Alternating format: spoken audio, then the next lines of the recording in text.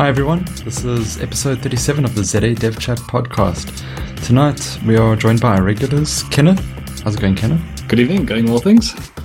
And Lane Wines here. Hey, how's it everyone? And this evening we are speaking about data visualization, and in order to enlighten the subject we've brought in Jeff Fletcher. How's it going, Jeff? Hey, fine, thanks. Good evening, everyone. Good evening. Yeah, Jeff, perhaps could you start off by just giving us a bit of a background of yourself? Yeah, sure. I have been around in the internet industry for quite a long time now. I was involved in some of the original implementations of Jinx and some of the early stage telecom internet connectivity. And I've kind of switched between doing either working for an ISP or kind of doing my own thing. So I started a company called the Ant Farm, which does all the radio streaming in South Africa a few years ago. Left there, I've worked at Internet Solutions, have worked at UUNet, which was then WorldCom, then MCI, then Verizon, back to whatever it is called now, MTN Business, yeah. Then worked for a while at a company called 365. We started that as an internet consultancy. It was while I was there that I started doing some of the data visualization stuff, and been doing some sort of outside consulting work for people on data viz. And I'm back at Internet Solutions at the moment, working at the research and innovation team. I say at the moment, sounds like I'm planning on terminating it, but no, I'm there. I'm happily at the Internet Solutions research and innovation team. Oh, that's cool. I mean, the background of you've had quite a lot of experience with data visualization, and we were saying in the pre-show that I remember you giving a presentation on D3 at the Josie Ruby user group. So would you agree that data visualization has become a very popular topic in recent years, and it's really been peaking recently? Yeah, I think so. I think in fact, if you put it on the Gartner hype cycle, it's now just past the peak of inflated expectations. So it has been something that has spurred a lot of businesses to a lot of new startups that are focusing on the field, and there was a lot of buzz around what it can and should be able to do for you. And it's interesting to see. I don't think it was any specific catalyst. I think it was dragged along into via the whole big data push. So as all the various marketing companies put their efforts into trying to sell big data, visualization as a skill set came along with it. So like right now, I think we're seeing the sort of slowdown in interest, meaning that the interest is still big, but it's not accelerating. It's not growing as fast as it was. Well, so it's at that kind of stable plateau now, or is it on a decline? Well, yeah. So it is, I think, on a stable plateau. I think what's going to happen is that as any of these kind of, and there's not necessarily a technology, it's kind of more of a process or just a way of doing things. Now people need to see value in spending money on data visualization. So you're at a point now where everyone is aware of it. And I think in terms of its utility, it now is at the point where people who've spent money need to say that we need to get something back from it. So I think that the Gartner hype cycle kind of talks about these things. So what you're going to hit next is what's known as the trough of disillusionment. So it will still be known, but a lot of people are going to go, yeah, we spent money, but it hasn't necessarily done what we expected it to do. It's the same as people who've spent a whole bunch of money on big data infrastructure. So if you spent a lot on a Hadoop platform and then worked out that it hasn't actually given you anything more useful, then data visualization sits in a similar spot. So it's very, very topical, but it's kind of topical beyond what it should be. That's interesting. I would have thought it's been through the trough of disillusionment already, and like D3 is our plateau of productivity. So there's still much to come then. Yeah, no, definitely. I still think there's quite a lot to come. I think that what D3 has done is it's brought a lot of the stuff that was done traditionally either on pen and paper or in Excel into the web world. So a lot of the work that was there, like if you look at the most D3 stuff, it's the stuff that you are seeing as the examples tend to be showcases, but most of the work is just really putting normal charts that you otherwise had on Excel or someone had drawn on some other earlier package, and I just made it more accessible via the web. So the there is still a point, and especially when we're talking outside of D3. So stuff like Tableau and ClickView and those type of services, which are oddly enough actually more widely known and more widely recognized as the de facto data visualization standard. People are spending a lot of money on these tools, and not necessarily, they still have to see the returns. The returns are not going to be immediate. I suppose I'm coming at this more from a market/financial perspective than a pure technical perspective. I think from a technical point of view, a lot of the stuff is very stable and very and from a plateau perspective, it's reached where it needs to reach. But this is more from a perception of people who are wanting to use data visualization in their projects. So they have a couple of options. They can go and buy Tableau, or they can go and buy ClickView, or spend some money getting someone developing something in D3. The tools are there. The tools are where they need to be. What I'm specifically saying is that as a market, or as something that someone's spending money on to get a return for their business, if you're spending money on something like Tableau, the likelihood that it's going to deliver the returns that you expect or not, there's an over, the expectations are higher than what the returns will be. Okay, that makes a lot of sense. So I was thinking the D3 has been such a quick turnaround, no, that's not the right word, but it was just such an improvement. And before that, it was almost like you had to hack high charts. That was your best bet to get anything up that your boss would like. I mean, no offense. I think people do amazing stuff with high charts, but that fits that sweet spot of like Excel on the web. And with D3, that people build absolutely amazing stuff. I like trawling through that Blocks website and seeing what Mike Bostock and his crowd's doing. It's always nuts. But I feel like we've kind of jumped the gun a little bit. So maybe we should just, for the audience, explain to them what D3 is and where it fits in the scope and kind of what it does. Okay, sure. We could also maybe take a little bit of a step slightly further back to figure out how we got to D3. So we could kind of do a short history of visualization. The early pioneers of data visualization were the guys that were doing cartography. So map makers had to draw a lot of stuff. So they had to understand the idea of putting a symbol onto a page so that someone could understand what that symbol is. And one of the things they had to do is they had to understand that a map equates to distance, and people had to look at the difference between distances between 2 points. So they spent a lot of time working out the best way to display things so that people could understand numerically what they were seeing on a sort of a visual pane. And then you started to have people who were first starting to look at ways of displaying information, so numbers, in a visual form. So there's a couple of very famous initial graphs. There's one, the first pie chart was by Florence Nightingale. And she did one that was basically, it was a pie chart showing the number of deaths that were caused in World War I that were caused by people actually during encounters with the enemy versus in hospitals.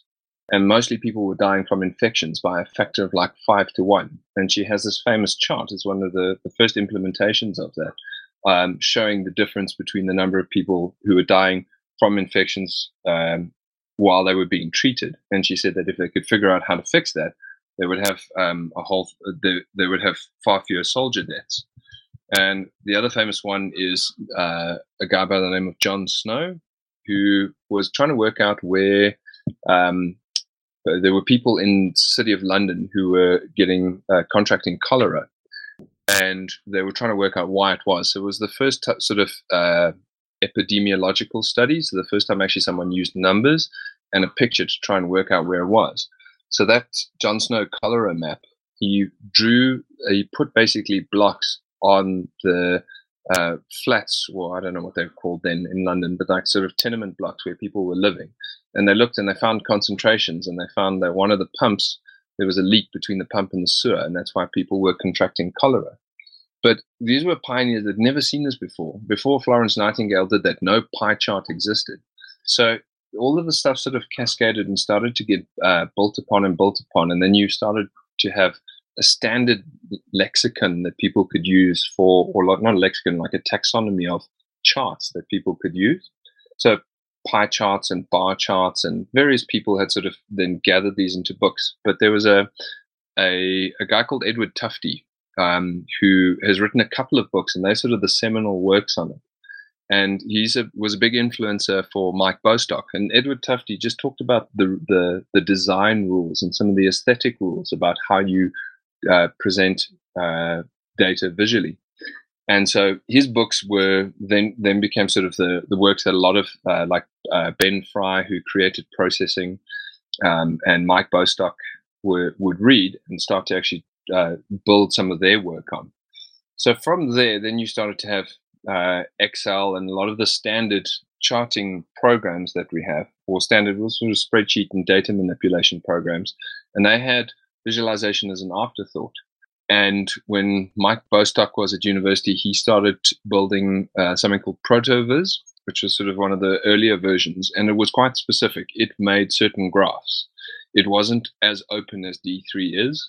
And after a couple of releases of that, he realized that there was a better better way of doing it. So rather than being specific about what type of chart you could make, he rewrote it to be something that would bind data to some kind of output, something that could be a measure that could be used to then display whatever it is you wanted to display. And from there, the early versions of D3 started to come out, and it's grown to be probably the most useful JavaScript library from my perspective ever made. It took me a while to get my head around how it works. It's one of those things where you have that aha moment with it, when I realized that you're never looping. All the looping and everything is taken care of kind of via an abstraction. And I think there's a type of language like a type of programming language that has a name like this. I think it's declarative, but I'm not 100% sure. So it's something I have to go and look up again. So D3 is sort of a programmatic abstraction that still uses JavaScript as its base to implement things, but you never have to know the dimensions or the size of the particular data set that you're connecting to. Once you've connected to it, whatever it displays for you or whatever it converts on the other side, it's all taken care of by the underlying mechanics. And generally, D3 builds things using SVG, but you can use the canvas attribute. You can use tables. I've had some stuff where I've built it into 3.js to build three-dimensional objects. It will basically say, I have this data set, and I'm going to fetch it from an API call or a JSON file or a CSV file, and I want to manipulate it this way. So I can create arcs, which means I can create pie charts. I can create things of different lengths, which means I can create bar charts. I can create a path, which means I can create a line chart. All of those kind of basic layouts are built into D3. And also all the scale utilities it's got for working out all the number crunching, so you don't have to do anything hard. Color scales. There's a ton of stuff in there. It's really, really fantastic. Yeah. What I really like with D3 there is how it starts off with these base primitives. It gives you really the nuts and bolts building blocks, and then gives you higher levels of abstraction that build on top of that, just within the framework. Yes. So at the base level, you could just bind to an HTML table. Yep. But it's got all the tools in there that you can use the same binding structure to draw SVGs and get your scales looking really nice, etc. So yeah, D3 is awesome. Yeah, I mean, you can use it to, and in fact, it can now, with the new version of D3 version 4, you can start to transform and manipulate CSS attributes. So you can then sort of go between color scales and sort of some of those other various things.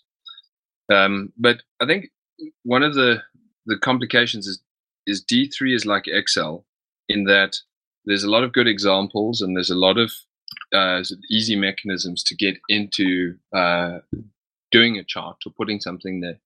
But the tricky part is that the design component is not inherent in D3. So one of the reasons why I really like it is that it is not prescriptive as to how things should look. So whenever I'm building a chart, I don't use I try and use as few of their pre-built examples to say, I want it to look exactly like that. It comes down to the fact that I want that axis exactly at that color depth, exactly at this position. I want it to use exactly this font. I want the background grid lines to be exactly this color. You can get down to that level of detail and that level of granularity. And which also means that it's more work from a design perspective. You have to think more about how the final item is going to look versus using something like high charts or some of the, you actually get sort of, I think it's D or C4 or C3. C3, yeah, which is then a sort of a higher level abstraction using D3 as the underlying mechanism. And there's different versions of that. There's one I was looking at, D3TO, I think, which is basically, it provides you a series of pre-built libraries that you can use to say, invoke your bar chart like this, but it gives you more direct access to the actual base constructor. So you can still go and change the specific color of the axis or change exactly where it sits. I guess it's worth mentioning that D3 stands for data-driven documents. That's its underlying core. So, I mean, yeah, I guess if it didn't become clear on what we just said, like, I mean, D3, it involves as much of a silver bullet as it is. It involves a lot of work to get going. I mean, there's the design part. I don't know if you've got any tips for maybe if somebody wants to design the final product and say something like Inkscape, beforehand to kind of influence how they would build the code. Because I just know from my personal experience with it, it's been like drawing it out on paper, figuring it out, discussing it with people and using highlighters and whatnot, and then like letting rip and seeing if you can actually get it done on screen. I don't know if there's an easier way. No, that is the best way. It's drawing it on paper or on a whiteboard. One of the things that you find, especially with this, is if you design it first on computer, people tend to assume it's the final version. So drawing something out on paper is a much better way to do it, because it's not something that's precious. You don't feel like it's approximating the final version. So with highlighters and just kind of getting a sense of how something should look on paper is a much better way to approach it. But D3, I think, is sort of in the library of tools that people can use. I've seen incredible work done with Excel, because Excel allows you a certain amount of fine-grained work, and you can also kind of dig into some of the Visual Basic macros. But the work was designed well first. So something like D3 is a good tool if you are a good software developer to use to do this type of thing. If you're not a good software developer, something like Excel or Tableau is easier because the constructs for the things that you want to build have been pre-made. And you then maybe not going to have as much flexibility on it, but something that is well designed is it's well designed no matter what. There's a dashboard design consultant or kind of lecturer called Stephen Few, and he has a book called Show Me the Numbers. But he's on his website, Perceptual Edge. He runs a competition for dashboard design, and there have been some that have been submitted. Kind of people have built it in Photoshop. Sometimes people have actually gone and coded it using D3 or whichever library they looked at. But I've seen one that was actually built in Excel. It was an amazing piece of work. It was really, really good in terms of the information layout. It highlighted the things that needed to be highlighted. It was accessible. It was easy to understand what it is that you needed to see. And I also didn't know that Excel could do this. So I've been using Excel for years and years and years just for standard spreadsheety stuff. But when I actually saw what he could do, I was really, really impressed. So you could just feed an external data source to Excel? Because I remember, Excel can connect like over ODBC or something to databases, or you might be able to feed it to stuff somewhere in a different fashion. You can give it a CSV. I think the from a data visualization perspective, there's a point at which you need to have assumed that someone else has done the data work. So they've then gone and parsed and cleaned and done everything for you. Or if you're doing it yourself, you kind of need to put a Chinese wall between those two things to say the visualization must be done this way, and assume that the data is going to get to you in a format that you can use. So this was static. It was a bunch of school children. I think they were high school kids, and they were looking at their different grades across different subjects. And what they wanted to highlight was kids that were requiring extra attention from teachers. How did you make it so that the teacher could see who was the person that they needed to help? And specifically, it was multiple things that they had to evaluate.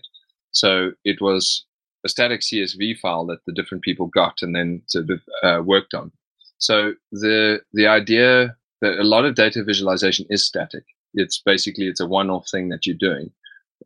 Where it gets more complex, where you're then doing something that's updating or something that's interactive or animating, that's probably a smaller percentage of the amount of work that's up there. The majority of basic data visualization work is taking KPI values that need to be presented for that particular month and just presenting them and making sure that the information that needs to be highlighted has been highlighted correctly. So whether that is in Excel or D3 doesn't matter. Those are design choices that are of primary importance.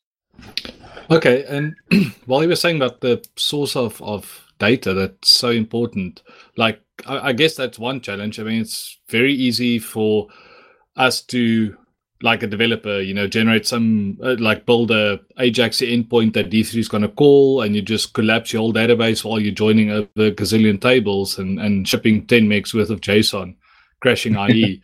I mean, that's one of many things that can go wrong. Believe me, I've done that to myself.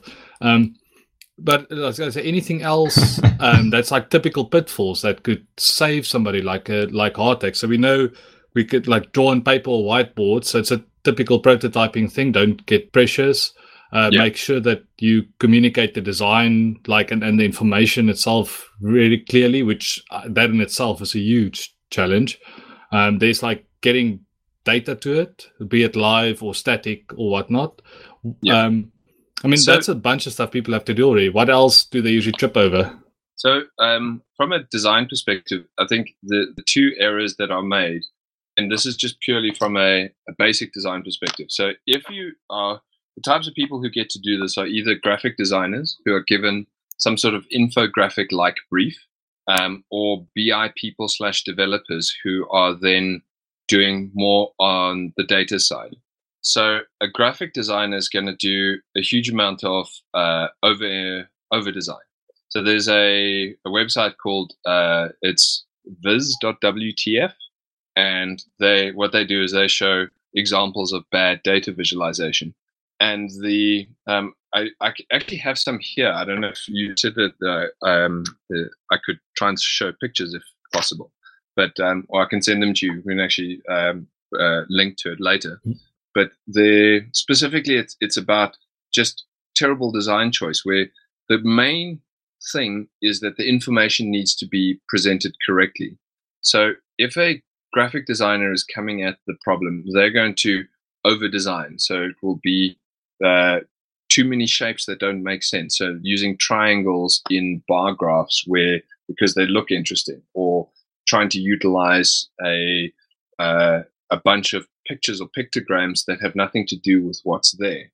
And conversely, someone coming at this from a BI perspective is going to use the basic tool, assuming that all of the work has been done on the data side. So as long as the data is put basically in front of the person, they're doing the right thing. So they might use a standard graph that's available in Excel, and just put it up there and go, hang on, since I'm not a designer, I'm going to try and put a little bit of information in there, or put a little bit of aesthetic into it. Start making 3D graphs, or those horrible 3D pie charts with about 400 different divisions that you can't read.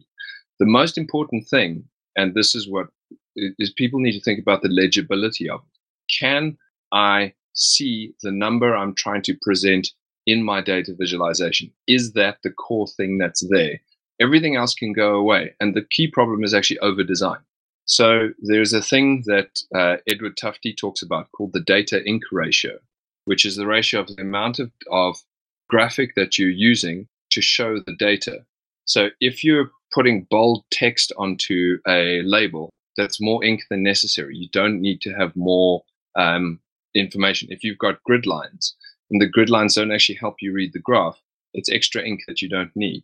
And all of these things just add to making it murkier and harder to see the information. So again, Excel or D3, it doesn't matter. If there's an over design or too much graphics that has been put into it, you don't actually get the information that you need out of it. And actually the key requirement is simplicity. Sometimes just a bar graph with 4 bars in it is what's necessary to convey the information. But people will start to add depth to it. They'll start to add other colors into it. They'll start to add a whole bunch of information or a whole bunch of ink onto the canvas that actually doesn't add to what you're trying to see. So the key failure starts with actually design. So there's always an over design. People assume that you have to design more than you do with data visualization, but you don't. And then the other thing is there is a idea of how you actually encode information. And this has been studied quite a lot, how the human brain actually works with trying to convert a visual on a piece of paper or on a screen into a number. So if I'm trying to compare 4 different numbers, you are most accurate, and this is testing that they've done. So they've shown graphs to people to say, can you tell the difference? What is this number relative to that number? Just giving a visualization of it. And position on a line is the one we're best at. Then it's length. Then it's angle. So position on a line is kind of like a line chart. Then length would be a bar chart. Then angle would be a pie chart. Then area. So we often have different sized, people put different sized circles, and then we have to try and interpret the difference between those things. And I had a moment recently. I was at a pizza shop, and I was asking for a wheat-free base, and they didn't have the large one. So he said, well, not a problem. He'll give me 2 smalls. And I thought about it, and I thought, okay. So he brought them to me, and I looked at them, and I thought, given what I know, just looking at this, can I add the total area in my head to see if it's bigger than a large? And when I looked at it, I thought, no, totally, I've won. I've gotten more pizza out of this particular deal. But then I did the calculation. I actually took out my phone and calculated the area. And one large pizza was actually larger in terms of total area than 2 small ones, but it just looked like they would be bigger. So we're not actually particularly good at that, at trying to work out the difference in the encoding of numbers in something in an area. Then volume. So when people do a 3D chart, your brain switches it into a volumetric thing. So then it's trying to work out the difference in volume. And we're actually very bad at that. So if you have a block like a sort of a cube and another cube next to it, trying to work out the actual ratio of the two is quite difficult. And then we get into color space. So people will often use mechanisms such as changing color tone or changing color hue. So you might go from red to green, or you might go from dark red to light red as a way of encoding numbers into those. And those are the least accurate. So when you're actually working in the color space, those are the least likely to be able to show you what those numbers mean. But people don't know that. And those are sort of fundamentals that have been studied, and actually you should be able to use. So when doing a data visualization, and this is what graphic designers often do, is they'll use color as a way of showing the difference between 2 numbers. But we're very bad at determining what the actual result is. So applying the basic rules to say, have a look at what encoding mechanism you're using to make sure that you've got the most important numbers portrayed in a way that's easy for someone to read. And then if you have to add more values to that. So for example, a scatter plot uses position. So we're quite good at working out relatively if something is higher than something else. But then we add something like, say, if it's a rand value or whatever it might be, we add that as a size.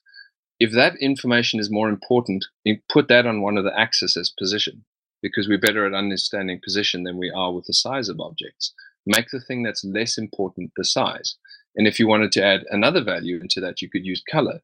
But just know that the person's not going to understand the difference between the colors that you see as well as they are the difference in terms of their position. So the problem is down to the fact that people don't think about what the most important piece of information is that they're trying to put forward. Mind blown. Wow. Yeah, no, that was awesome to hear. Yeah. I must say, I think it's...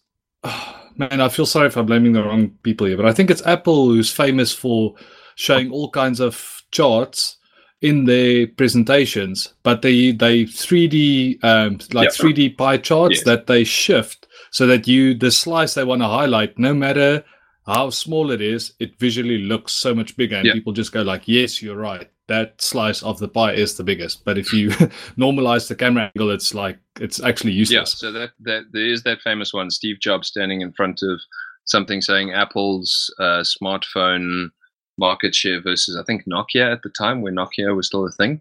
But they had done it. And what it is Apple was like 26%, and Nokia was 28%. But they put Nokia at the top and Apple at the bottom, made a 3D chart, and then just tilted it slightly back. So the volumetric difference comes in.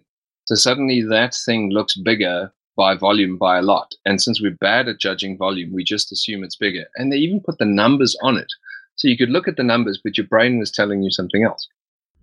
I've heard of examples as well where on the y-axis, they use logarithmic scales. So you're completely reading like the wrong thing, or they cut off the bottoms. They don't start at 0, and it's still accurate, but they're actually blatantly lying to you. Unless you understand what you're seeing, you're misinterpreting it. And by design. I don't think people interrogate what they're seeing that much. They assume that you're not lying to them when you're presenting a graph. So if you've gone to the effort of calculating the data and presenting the graph, why would you lie? So there's Fox News is great at it. So Fox News will often have these things that are sort of ridiculously done, or just outright lies. But the fact that it's up on television, people just assume it's correct. I saw something earlier in this US political season, before I started ignoring all the circus, was they also had these numbers underneath of the different candidates when it was still like 4 people in the race, and if you added up the percentages, it went like way over 150%. Yeah. But that's typical Fox News. Yeah. I mean, every day is April Fool's Day for them. Just on the color, the idea of color, there's a woman called Cynthia Brewer who spent a lot of time understanding how people perceive color. And she worked out that the standard RGB numbering system that we use for computer-based color doesn't translate well to how people understand and see and visualize color. So the idea of the hue between different colors, is this color as orange as that color is blue, is something that she's studied and spent a lot of time working out how our brains work. But to that end, what she's also done is she's created a website called Color Brewer. So it's BREWER, colorbrewer2.com, I think. And she gives you color palettes to use because they use the HSL space, which is hue, saturation, and luminance, as a better metaphor for encoding numbers into color.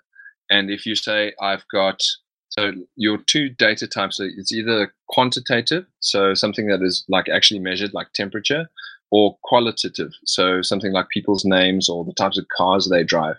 And if it's quantitative and you need colors that are along almost like a color axis, so you want to go from light green to dark green, she actually will say, these are the number of breakpoints you need. Here's a color set, and you can basically like mix and match and choose. And then she'll also add to make stuff color safe, so for people who are colorblind. And the one thing I always get stuck with is the lack of color depth on projectors. So often I put up a map or put up something and then there's something missing because I like to use light gray in the background, which on all the monitors I've used would be fine, but they don't necessarily work on projectors. So she actually has a good website to help you with color choice, to pick the colors that you need to make sure that it's encoded kind of according to some sensible mechanism that people will understand a bit better. Yeah, another tool that I find is awesome there is Adobe's Color Tool. I think they've changed the name recently, but it used to be KULER. Yes. Yeah, but it's been rebranded recently. It's now just Adobe Color. But it's a really useful tool for just finding colors that work together in that HSL way rather than just thinking of RGB. So in fact, I use that if I'm looking for interesting design palettes. So if I'm looking for something as like a color set that has a good aesthetic appeal, but if I'm ever encoding on a chart, I'll make sure I use the Color Brewer stuff. In fact, there is a built into D3. He's got one of the things on his GitHub repository, on Mike Bostock's repository, is a JavaScript library to invoke the Color Brewer color set. Now, one thing with the colors that I never knew is, it was last year at Ruby Fusa, Pavel, in his talk, one of the things he said was grays for people with depression. Depending on like how depressed they might be, is the grays start fading out, and if they're having a good day, grays are good. So like depending on what the state of their brain is at that stage, like chemically, like the grays is the most useless color. Like it completely fade away, or it can become completely like black, and it's quite bizarre if you don't know this. And it's like this kind of work that Cynthia does is such a good help for all of us, because we would never think about it. Yeah. I was not aware of that. I know that color, the depth of color, so how dark or how light it is very dependent on what's surrounding it. So there's that famous optical illusion of a gray block. It looks like it's changing color because the background is changing color, but it doesn't actually change color. But I'd never really thought about it in the context of sort of somehow tied to your emotional stuff. It would be interesting to look up. The other thing that from an over-design perspective is with overuse of color.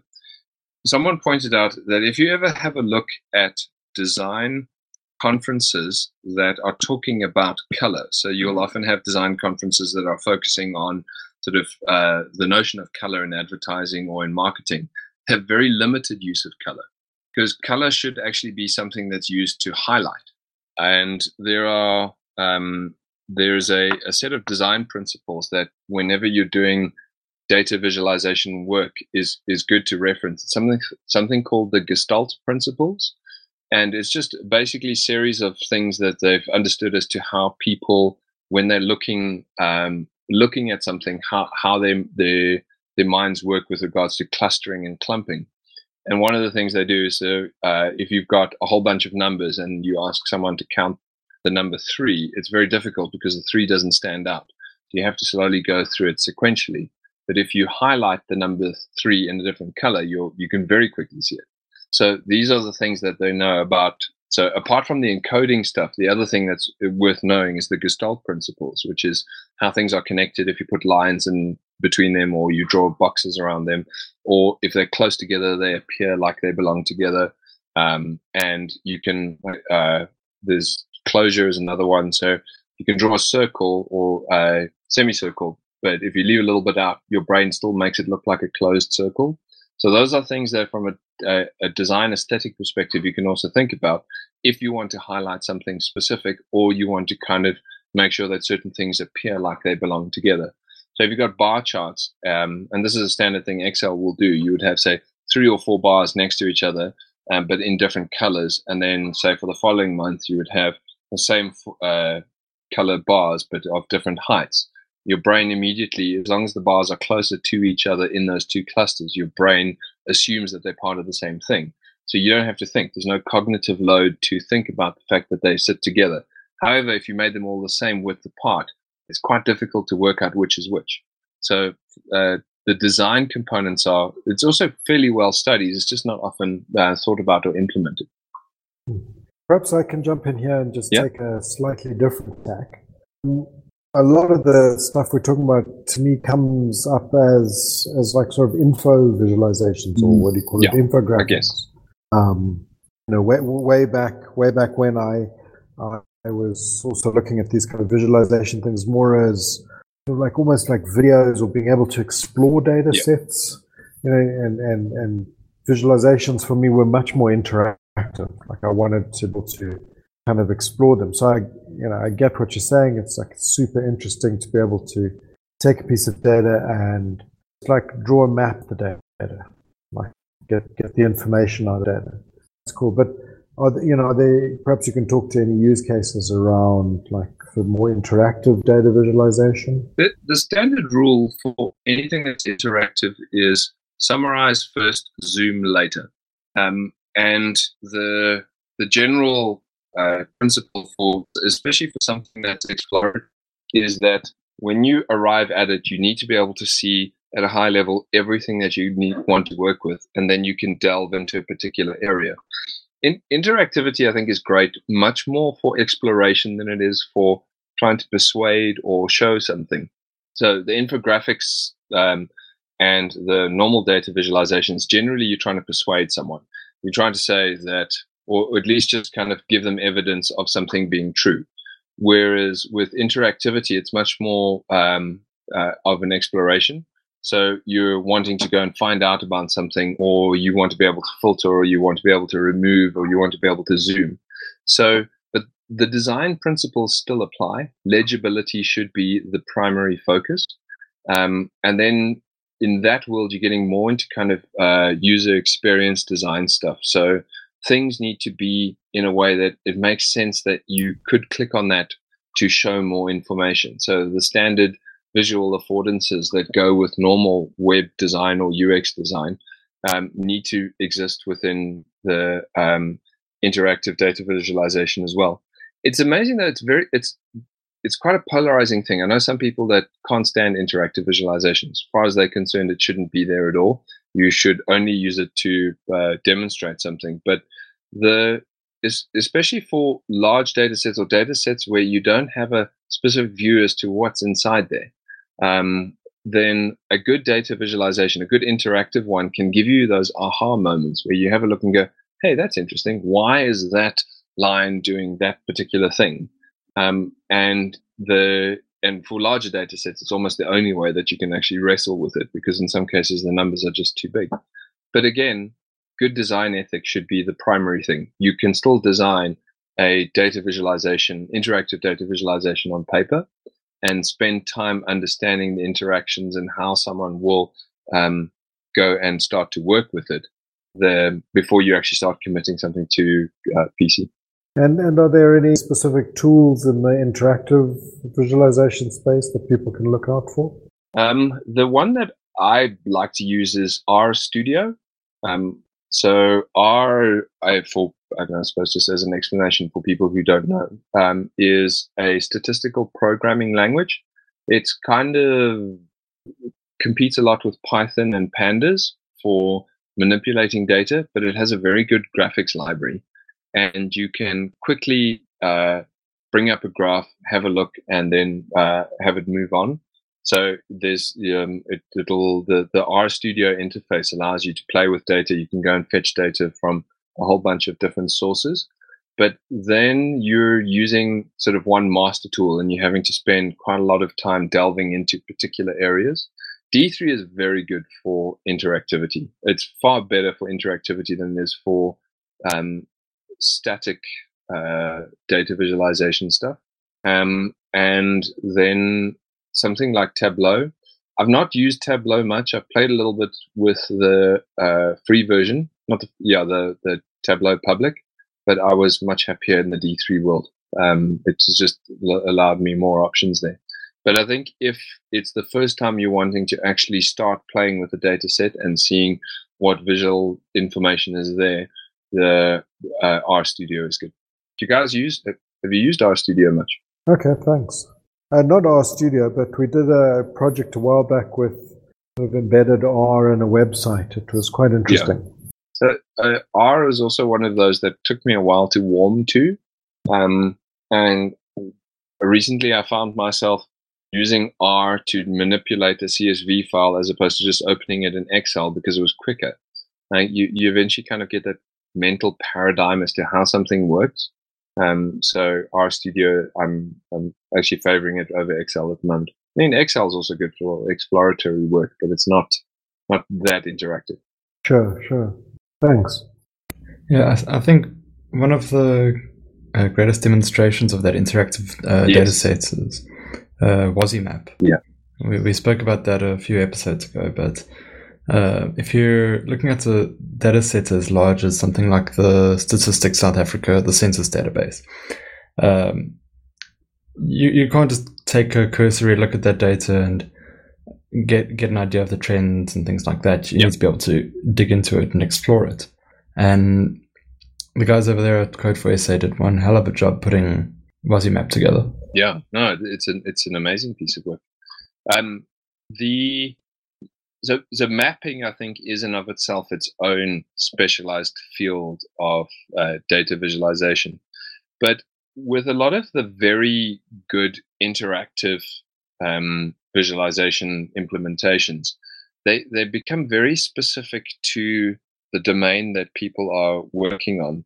So the one of the more famous ones is the chord map that got used for mapping the overlapping DNA across the different genomes that people were working on. And the story behind it was that the woman who was doing the data visualization spent almost 2 years just questioning the people who would use it, and spent all of her time trying to understand what particular pitfalls they had, because there's different ways of approaching visualizing interconnects between a lot of different sources. So you could use a kind of node map. So you have a whole bunch of nodes and then interconnections between them, but that becomes a visual mess very, very quickly. Then there are some systems where they kind of use really, really big scatter plots, and then you can look at what clusters come together. But none of those actually solved any of the problems that the people that she was building the visualization for. They would look at it and go, yeah, but I'm going to have to spend the same amount of time digging through the map or whichever particular version you'd created. Nothing was jumping out as being useful. And eventually she tried the chord map version of it, and then realized there's a few iterations or a few changes you could make to have chords that would shrink and expand depending on which particular bit of information they were viewing. And at that point, it became useful to them because the interactions between how their data was structured ideally lent itself to that particular implementation. So then they could use that to start as their starting point for exploration, to go and have a look at what other gene sequences matched better to other gene sequences. And it was that final moment that made sense. So I think one of the other key things as a sort of a tip from a data visualization perspective is to always work with the final user in mind. And sometimes people assume that they know that this chart would be useful for someone because they've spent a lot of time working with the data, but they don't actually need to necessarily work with the data in its next logical step thereafter. So especially for interactive work, it's very important to have that kind of final touch with the person who's going to be using the data, and knowing that there are different ways of doing it, and there's basic exploration that you can do in RStudio. But if you're building something specific, someone to go and explore, you actually have to know what they're going to use it for. It's not necessarily just about presenting the information. In an interactive environment, it's about presenting information in a way that allows them to gain more knowledge about the particular thing you're looking at. Something I always like to do when doing data modeling is figure out what questions am I going to ask about this data later down the road. And it sounds like that's pretty much what you're describing with just keeping your end user in mind. But as a developer, that process can start right at the beginning of building software, because you know that you've got a certain set of features in mind that you need to build into software, and therefore you're going to model your data in a certain way that you'll be able to access that and ask questions of the data in the right way. And then leading away from that rather is then visualizing that data using charts, graphs, whatever other formats you may have. And I think in that whole sort of chain, I think a really good data visualization implementation isn't done by one person doing data visualization. It's a group of people. So there is someone who understands the programming and the data model that is going to be working with the person doing the design to say, how are these two going to interact? And in terms of the algorithm that's going to be used to do some kind of statistical calculation, there's someone who needs to actually understand the maths behind it. To say, I understand this well enough to know that we're going to use this particular regression model against that particular data set, that it's starting to get something that's meaningful. And all of these people need to be in the chain towards talking to the person at the end. The data visualization specific stuff is knowing the design criteria and knowing some of the fundamentals about encoding to make sure that the work that everyone else has done isn't then left behind, so that it's either something that someone doesn't want to look at because it doesn't have a aesthetic appeal, or is confusing to look at because you can't understand what those primary parts are. But it is a team of people. Like a good data product is many people in the chain rather than just one person who's drawing graphs. So Jeff, would you recommend working with a designer when you're doing visualizations? I would recommend working with someone who has done at least a course in the specifics of data visualization. Designers have good aesthetic appeal. That's what they do. They spend a lot of time understanding what attracts your eye to a particular part of the page. But there's certain things that are counterintuitive in data visualization that designers often get wrong. So I would say yes, but with a caveat that they've at least spent some time understanding some of those components about encoding or some of those components about color utilization to make it work better. Because at the end of the day, you want to present something to someone that not only is it correct, but it's also pretty to look at. Having a data visualization that is appealing makes it so much easier to try and find the information that you want. So I would say yes, but just obviously with that caveat. Yeah, sure. Yeah. They need to understand the domain, I guess. Yeah, and it's one of those things that I think people assume they know, because it comes from the fact that if you've spent a lot of time learning design, the idea you spend a lot of time learning at how people look at pictures, but it's different, or how people look at graphics, but that's different to how people read information. There are some specific rules that just need to be thought about. Is there any courses that you could recommend, even if it's just like a free ebook or like some short course or Code Academy or something? There is one now that's come up on Coursera. That's a short course through, but it uses Tableau as the software. I think you can just use the free version for it. But Harvard run a really good one. It's their ComSci 171, and all the videos, lectures, and required reading is available 1 year behind. So they're on the 2016 course at the moment, but the full video set of all lectures and all sessions for 2015 is available. So it's cs171.org. And to me, that's about the best resource, because all of the additional literature that you should be reading is listed there. So they talk about the Tufte books that you should be reading, and they talk about the books on visual perception, and they talk about some of the books on cartography. So that one, but that's self-paced. You're going onto a website, you're seeing courses. It's not structured for you as an online student. It's just something that they do. They make the videos about it. Oh, thanks. That's awesome. That particular one is, that was the first one I found, actually. So since then I found others, but I've never found them to be as good. And that one gets very in-depth. It talks about like how the eye is structured and how the brain perceives various patterns based on the shapes of the rods and cones in the eye. It's very interesting, but quite in depth. Probably not as necessary as, say, some of the shorter courses. That's just some of the do's and don'ts in terms of data viz, but it's very interesting. I know that's super useful. So, have you got any recommended reading of perhaps just those do's and don'ts? I mean, besides the in-depth courses. So the one that I can recommend, it's I think his name's Diana Wong. I have the book somewhere, but it's the Wall Street Journal's Guide to Charts and Graphics. It's a very good do's and don'ts book that talks about color, talks about font, it talks about what you should be doing when doing particular graphs.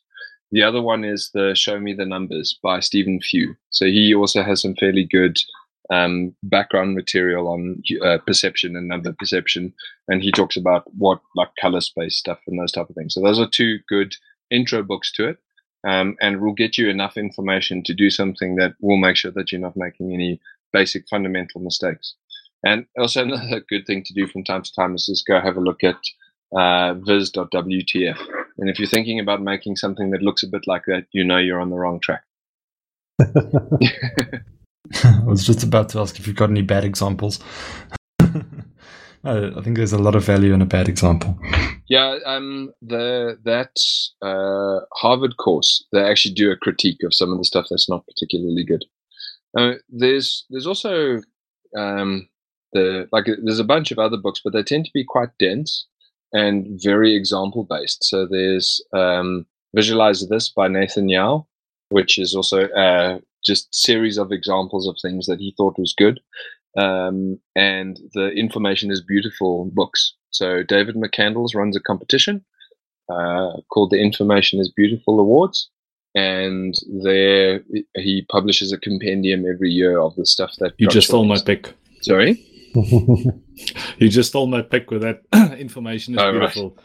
We've got 2 of those books in the lounge. I love them. They are very, very nice. I got entered last year and I made it to the short list.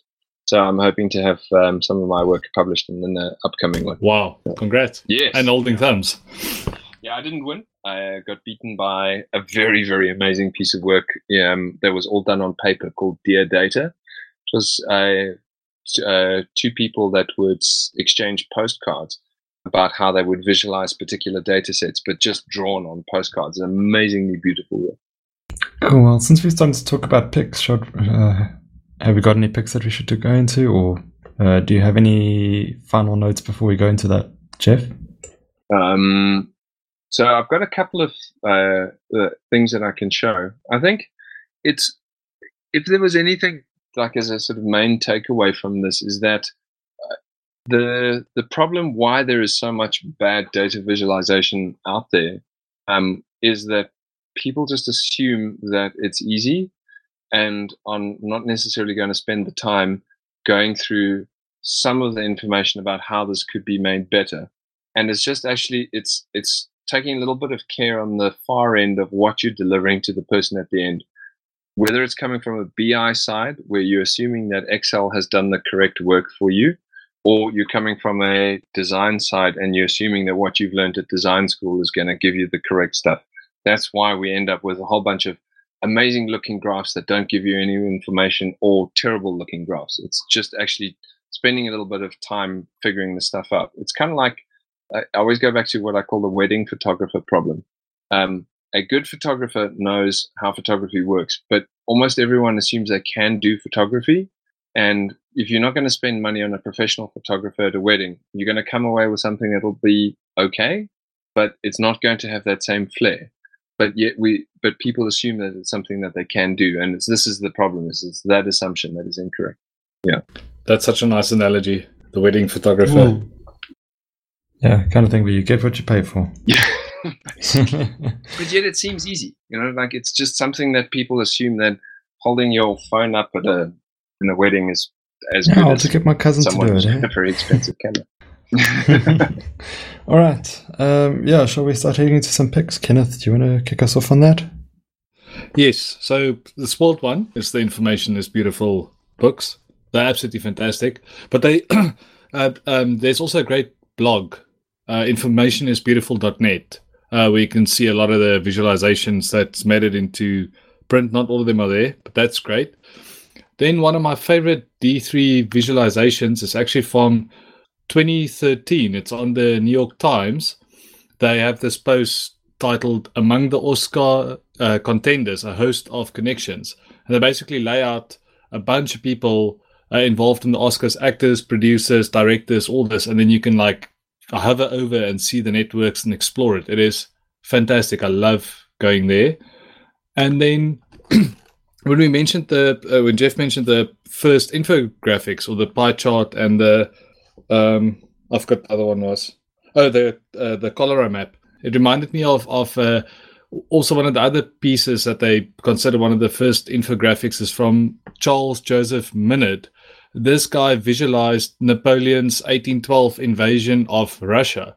And it's absolutely amazing how he draws this line as they moved from wherever they started into Russia and where they basically failed and turned around. But you can see the line loosely follows the geography, and it goes just gets thinner and thinner and thinner as his forces get like this just the attrition of whatever at the stages. The winter caught them. A lot of them just died in battles, and then like on the way back, and it's just you can see how they got like I don't know, like a small fraction of them made it back to the starting point. And this was considered one of the first infographics. It's a really interesting map, and I think I don't know what year he made it in, but it's pretty cool, hand drawn.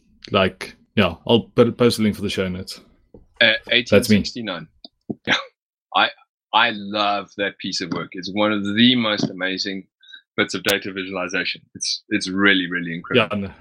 Well worth checking out if you want to see the history of this stuff. But I'll find links to the images for the other ones as well for us. I also want to see Florence Nightingale's pie chart, and I've seen the Jon Snow's cholera map. I don't know how true it is, but I think there's a spot in that cholera map that's like almost a white like little block that's not affected at all. And that was a monastery, and the monks only drank their own beer, and they used clean water that they got elsewhere. And so they were not affected by the cholera at all. It's just this one little fluke in the map. So beer. All right, that's me. Jeff, I know you've given us quite a lot throughout the show, but have you got any other picks you'd like to share? So in terms of books, the specific one is the Quantitative Display of Visual Information. So that's the seminal Edward Tufte work. And that one, it's an amazing book. So his other books cover a lot of the stuff, but that was the first one that really sparked it off. And he has a long critique on the Minard map as well. But there's a guy called Mortiz, Mortiz Stefano, and he does a thing called the OECD Better Life Index. And as an interactive visualization, it's amazing. It's about mapping different countries and the various measures of what it's like to live there. And then you can mix and match and try and work out what would be the best place to live. But it has this really incredible, kind of looks like a flower, and each of the sort of different paths that it moves, each sort of the petal of a flower would be a particular measure, but it's an amazingly, it's got amazing aesthetic and it's really, really fun to use. And the last one is, it's a D3 based wind map. I can't think of the thing offhand, but I'll send you the link. But it takes all of the current wind measures and overlaps it on a globe. The globe you can rotate and move, and it uses the canvas element to actually draw the little lines of wind. And it's basically a map of the world, what the winds are currently doing at any point in time. And you can then zoom in right down to sort of basic level using public data and D3. It's an amazing piece of work. Awesome. Len? I'm just going to change topic a bit. I'm talking on the 14th at the Clojure user group on logic programming. So if anyone's interested, do come along. I'd love to have you there. It's going to be interactive. We're going to try and understand what logical or relational programming is all about. Cool. Then from my side, I'm going to pick episode 26, where we spoke about open data and civic hacking with Jason Norwood Young. So if this is whet the appetite, then go take a look at some of the other data visualization and open data stuff that we spoke about then. Cool. I think that pretty much wraps it up. Jeff, thanks for your time. Yeah, no really problem. Enjoyed the conversation. No, thanks a lot. That was amazing. Cool. Okay. Thanks, guys. That was amazing. Thank you. Listeners, you can subscribe to the podcast on iTunes. Please leave us ratings. Give us some feedback. We would love to hear from you. You can also catch us in the ZA Developers Slack group in the ZA Dev Chat discussion channel. And we're ZA Dev Chat on Twitter, Facebook, Google+. Yeah, wherever you get your social fix, just find us there. Thanks, guys. Have a great week. Thanks. Bye-bye. Thanks, everyone. Thanks.